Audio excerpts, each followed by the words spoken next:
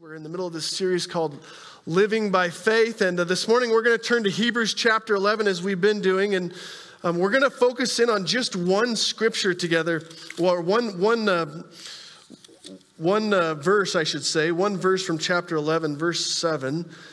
And as we do that, let me just quickly recap where we've been. Whether you're a brand new believer, right?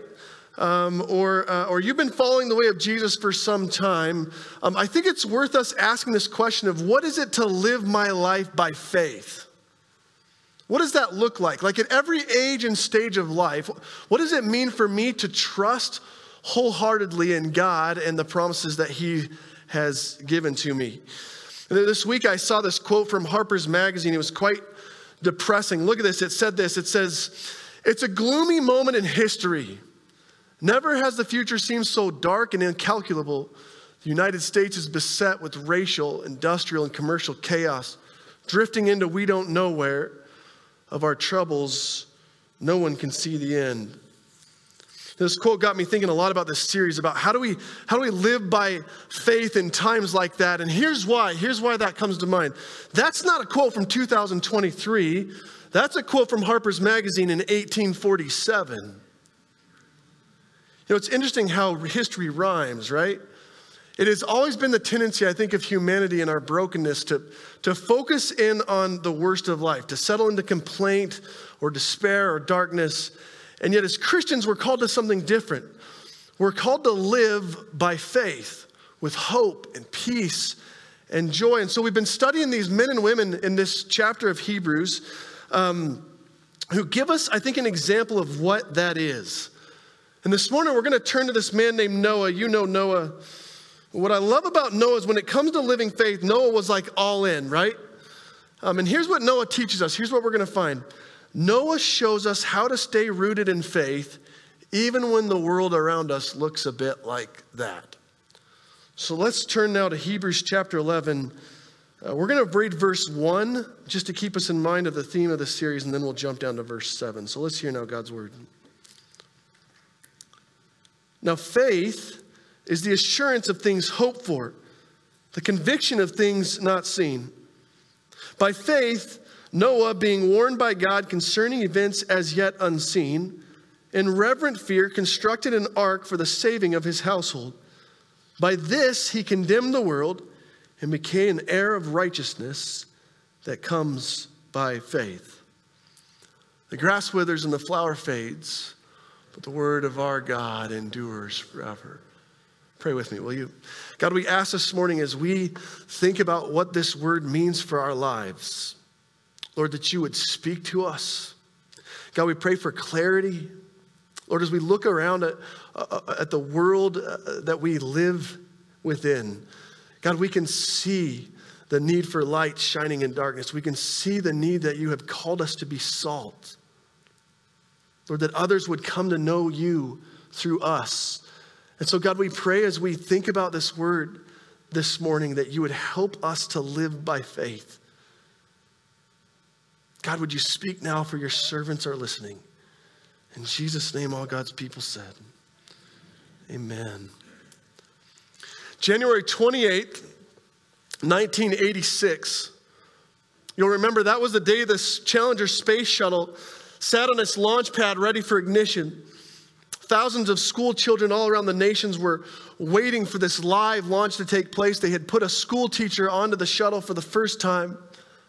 73 seconds into flight, catastrophic failure ensued. Yesterday marked the 36th anniversary of the tragedy. All 7 crew members lost their lives. While I was only 2 years old when that happened, all of us have that image still etched into our memory of the sky turning to disaster. Ronald Reagan called for a 32-month freeze on all missions. NASA began an investigative study as to what went wrong. And you'll remember, after a lot of congressional drama, the investigation proved that this tragedy should have never happened.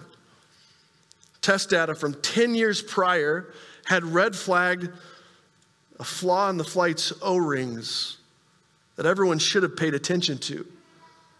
The warnings were documented on paper that if the weather got too cold, the O-rings would crack and easily fail. That morning, of that fateful launch, the temperatures had dropped in Florida.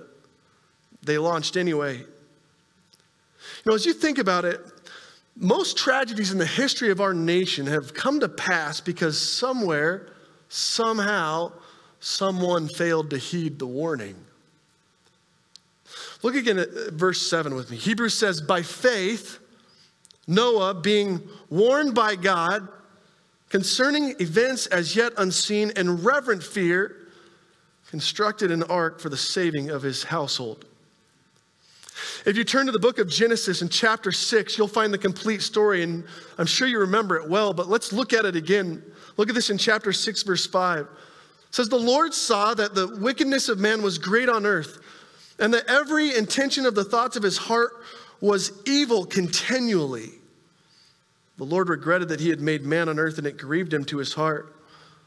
So the Lord said, I will blot out man whom I have created from the face of the land, man and animals, creeping things, birds of the heavens, for I am sorry that I made them. But Noah found favor in the eyes of the Lord. Let's just stop and process what we just read. In 10 generations from creation, the earth has turned entirely and continually, the Bible says, corrupt. God looks at the complete evil of Noah's day, and he knows it's entirely lost. And so with this divine grief, we're told God hits the reset button. And yet before God tells anyone his plan, we're told there was one man who was worthy of God's warning. Noah found favor with God. Look at this in verse 9. We get a little bit better picture of why this is.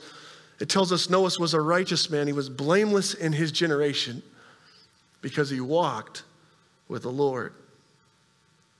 Now, it's worth noting, if you were with us last week, there was one other man who we came across who walked with God. That was Enoch's life, right? And it's also worth noting, this is just generations later. This is now the great-grandson of Enoch doing the exact same thing. Noah is walking with God despite the immoral and debased society that is encircling his life. And as he walks with the Lord by faith, God brings him this very specific caution. Look at verse 13. And God said to Noah, I've determined to make an end of all flesh, for the earth is filled with violence through them. Behold, I will destroy them with the earth. So make yourself an ark of gopher wood. Make rooms in the ark, cover it inside and out with pitch. This is how you are to make it. The length of the ark is 300 cubits, its breadth 50 cubits, its height 30. Make a roof for the ark, finish it to a cubit above, and set the door for the ark on its side. Make it with a lower, second, and third deck. For behold, I will bring a flood of waters upon the earth. Now, I'm no carpenter, but I looked up some metrics this week.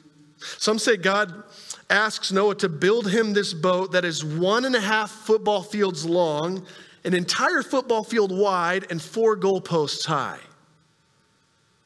Now let's think about this ask from the Lord, right? This is no small command. You talk about living by faith. Remember, this is still primitive history. You know, first of all, it's not like Noah jumped in the truck and went down to the Kenyan Noble to get things started. B, Noah's told to seal up this boat inside and out with pitch. What is pitch? Scholars say pitch is this tar, this gluey-like substance that comes from trees. God wanted him to cover an entire football field's worth of a boat in that sticky stuff. And let's say Noah's able to pull this off. And this is just a guess, I'm just conjecture, right?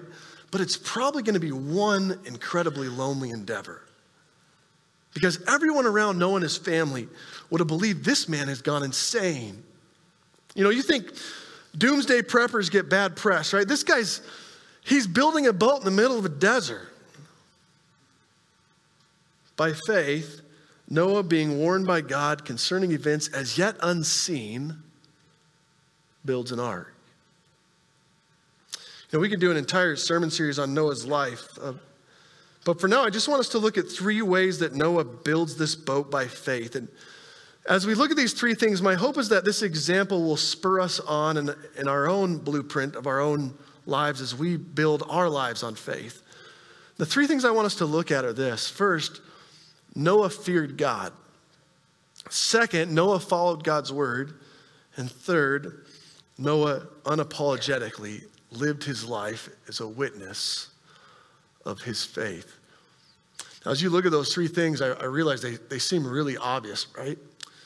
But as we dive in, I think Noah has something really profound to teach us this morning. Let's look at this first one. Noah feared God. In 2012, the FCC launched what was known as the Wireless Emergency Alert System, the WEA. The WEA is a nationwide program that allows authorities to send a reverse 911 text to either a geographic region, or if they need to, they can text the entire nation. Last week, my brother was sitting at his desk at work, and he got a text message of an active shooter in his area. And it told him to shelter in place right then and there. Of course, he saw the text, and he was in disbelief. He thought, no way. So he walked over to his window of his office, peered out, and sure enough, there was a gunman across the street shooting at police officers. It's crazy the times we live in, right? But imagine this. Imagine waking up tomorrow to a text message that told you the end of the world was nigh. Just think about the debilitating fear that would put the entire world in, right? That would be a terrifying thing, wouldn't it? But I want to be clear about this fear that Noah lived by, right? When we say Noah feared God, I think right here where we can get off the tracks. Because when we talk about Noah's fear, it wasn't that he was fearful of the destruction to come, though I'm sure he thought a lot about it. Our passage tells us his fear was rooted in faith. Look again at your passage. It says, by faith, Noah in reverent fear constructed the ark. In other words, Noah's obedience wasn't rooted in this terror of what was to come, right? This selfish panic to build himself a boat. Noah's obedience is grounded in his faith in God. I think that needs some unpacking, right? Because I think a lot of the times when we hear the words fear God, it puts this image of this tyrant king with a whip in his hand, right? We say things like, man, that'll put the fear of God into him, and that's what comes to mind. What is it to fear the Lord? What do we mean by that? The Greek word for that phrase, reverent fear, it's just one word, which is eulobeomai. I can never say that right. And as you look at how this word is used throughout the Bible, it means to have a worshipful regard for the Lord. It is to completely fall before your knees in awe and total reverence and worship of who God is. You might think of like the famous Isaiah call story, right? When he has this vision of the Lord in the temple, and upon his sight, he just falls flat to his face, saying, woe is me, I'm a man of unclean lips, living among an unclean people. And to have a reverent fear is not only to understand God's power and his holiness and his justice, but when we look at Noah, we also realize it is to realize the beauty and the grace and the mercy of the king. You know, we read this story, right? And we think flood and calamity and disaster, but we also need to remember this was a story of God's love and salvation. Noah didn't have a doomsday fear. He had a reverent fear. He had a fear of the God who had promised him salvation for those who put their trust in him. See, and for Noah, the one who walks with God, it's not this posture of terror, it's this worshipful admiration. Hebrews 12, I think, helps us understand this a little bit more. Look at this, verse 28 to 29. The author says, therefore, let us be grateful for receiving a kingdom that cannot be shaken, and thus let us offer to God acceptable worship with reverence and awe, for our God is a consuming fire. Noah feared God. So let's just take a step back and ask this question with me. What is it that you fear? What is your phobia? You know, I think much like Harper Magazine 100 years ago, we all have these fears that we wrestle with. We fear what tomorrow might look like. We fear what the world around us is doing, how it's spiraling. We fear change. We fear instability. We fear death itself. But again, for Noah, he sets all of that aside, and instead he chooses to live his life by fear in the Lord. You see the difference? Again, Noah would have been the laughing stock of his day. I guarantee you, someone was ridiculing, mocking, ostracizing him. But it doesn't matter, right? Because for Noah, he doesn't care about what a faithless world thinks of him. He doesn't fear man, he fears God. I think we should stop and ask as we look around at our own walk, who is it that I fear? When I think about tomorrow, do I succumb to the latest headline or the latest fear of hardship or trial in my life? Or do I respond in reverent worship before the Lord? Do I respond with this understanding that what he promised is still coming to fruition? See, Noah, he could have feared many things. Noah chooses to fear in God instead. And here's what that fear looks like. I think this is our second point. In this reverent fear, Noah then trusts and follows God's word. Now, again, you might think, well, that's a no-brainer, right? If you're going to fear the Lord, of course you would follow his word. But just notice this with me. Noah isn't just faithful in the big things like go build me an ark. Noah's faithful in all things. Look at this, Genesis 7:5. It tells us that verbatim. Noah did all that the Lord commanded him. I don't know about you, but if you put me on a project, the size and scope of a boat, of that kind of proportion, somewhere along the way, I'm probably going to cut corners, right? And try to find the path of least resistance. But Noah's obedient to a T. Just imagine the diligence of being faithful to what God had called him to, day after day, month after month. For years, Noah did all that the Lord commanded him. Again, it doesn't mean he was perfect, but he was faithful. Scripture doesn't give us an exact timeline on this build. Scholars say it's anywhere from 30, 40 years all the way to 100. But if you think about it, that's some kind of stamina, right? To trust in God's promise for that kind of time, even when it still hasn't come. You ever play the classic trust fall game? You know what I'm talking about? Where like one person stands up on a table and everyone else holds their arms out and the person on the table is supposed to yell falling and then everyone else is supposed to catch him. You ever play that game? Brian, you can take this tonight, use it in youth ministry.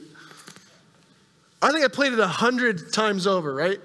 And it always ends up the exact same way. You get the person up on the table, you say, do you trust me? And they're like, yeah, I trust you. And then everybody else is giggling in the room. And you say, okay, lock your knees like a plank and fall backwards. And what do they do every time? Like 9 times out of 10, they freeze up in hesitation. Why is that? It's a hard thing to trust in a future you can't see. And notice this, Noah doesn't just believe that a flood's coming to earth. He puts his trust in the one who told him as such. His faith is proven by his works. Faith is the assurance of things hoped for, the conviction of things not yet seen. See, I feel like this is a challenge directly for you and I, right? I think it's so easy for us to base the measure of our faithfulness on like the big things. Like we know Noah was faithful because he built an ark. We know that. But what about Noah in the sun and in the rain over and over again, day after day? What about Noah hammering and sawing and then comes the tar and the gathering up of all the animals just so? And what about Noah all the while as a father in obedience to his children? What about as a husband in coordination with his wife? What about Noah in praise and worship to God throughout all of it? How about Noah and his habits of being faithful to God in the small things? Genesis 14:15, or John 14:15-16, Jesus said, if you love me, keep my commands. And I think it's worth us taking a step back and just pondering this for a minute. You know what? I think we often think of our faith in terms of like the majors, right? I don't steal. I don't cheat. I don't lie. So I'm doing pretty good. And yet to live a life of faith is not just to pursue the big things, but it is to be faithful in all things, right? What about gluttony? How about gossip? What about honoring the Sabbath, even when it's negative 20 out? How about serving the poor, sheltering the homeless? What about the daily habit of being faithful in prayer and study of God's word? How about committing to one another as fellows in the Lord, as a church body? Spurring one another on.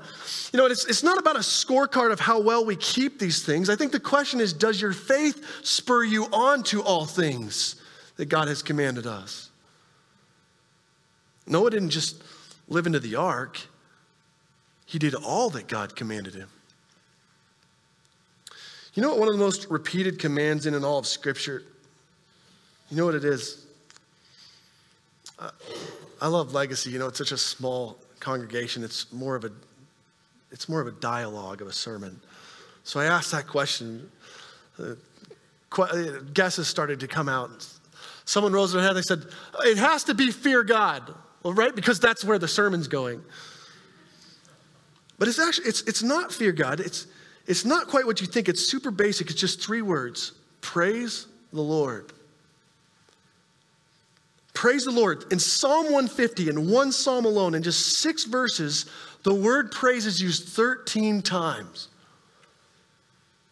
So what if we just, instead of all of that, what if in every moment of our day, in obedience to God, we just simply tried to do just that, to praise God, to praise Him in the big things, to praise Him in the small things, to praise Him in the seen things, the unseen things, the things we look forward to, the daily routine, the mundane things. Because let's face it, right? Sometimes God calls us to something awesome, like building a boat that's going to save humanity.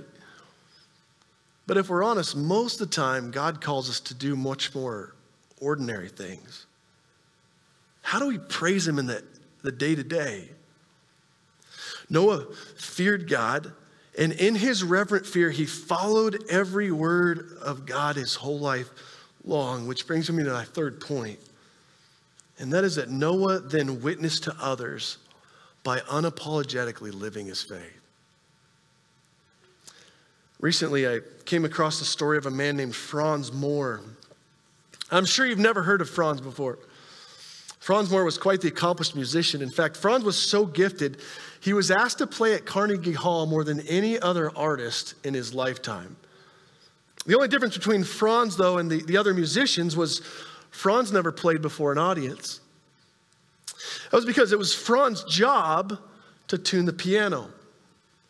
And every time a famous musician would come to town, Franz would be the one who would slip behind the scenes before they came on stage and make sure that every key was tuned just so. Last year, Franz went to be with the Lord. His obituary was published in the New York Times. This is what it said about him. It said, sometimes a string would snap or a pedal would need adjusting, and he would step into the spotlight for just a moment, but he did much of his work alone on that famous stage and with others around the world. You know, Franz never got asked to do big things, right? He was always just this guest who showed up and then left. And yet every person he interacted with came to see his faith.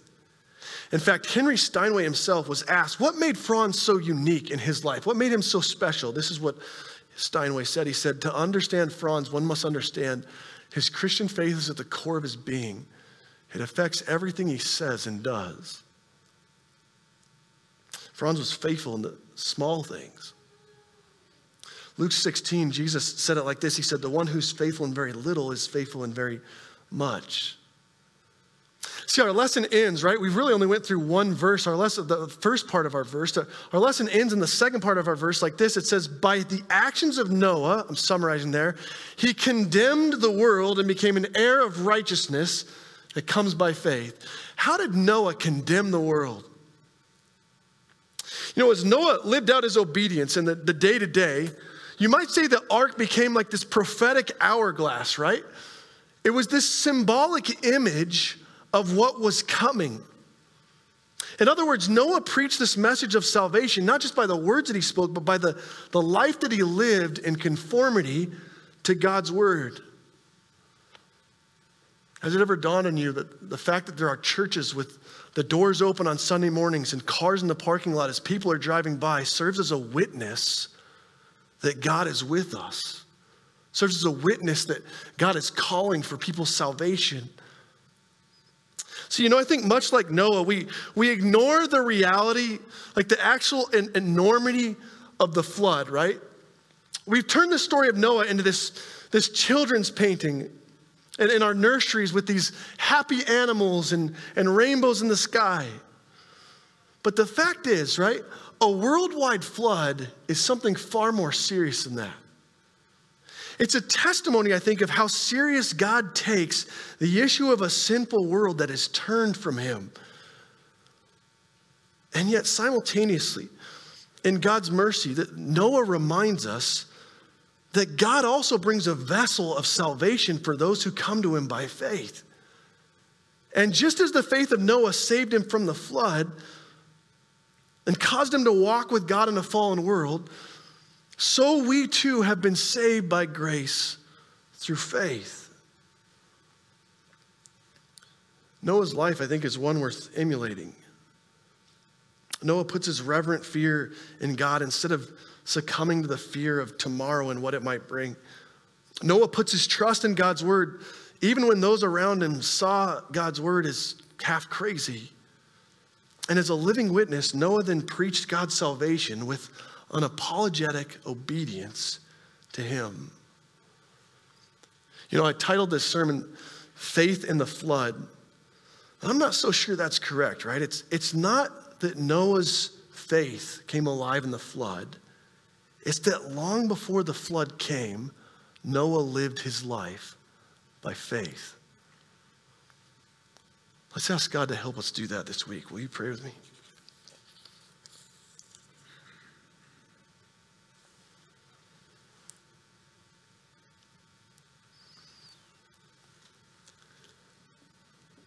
God, we recognize that you call specific people to unique tasks in challenging times.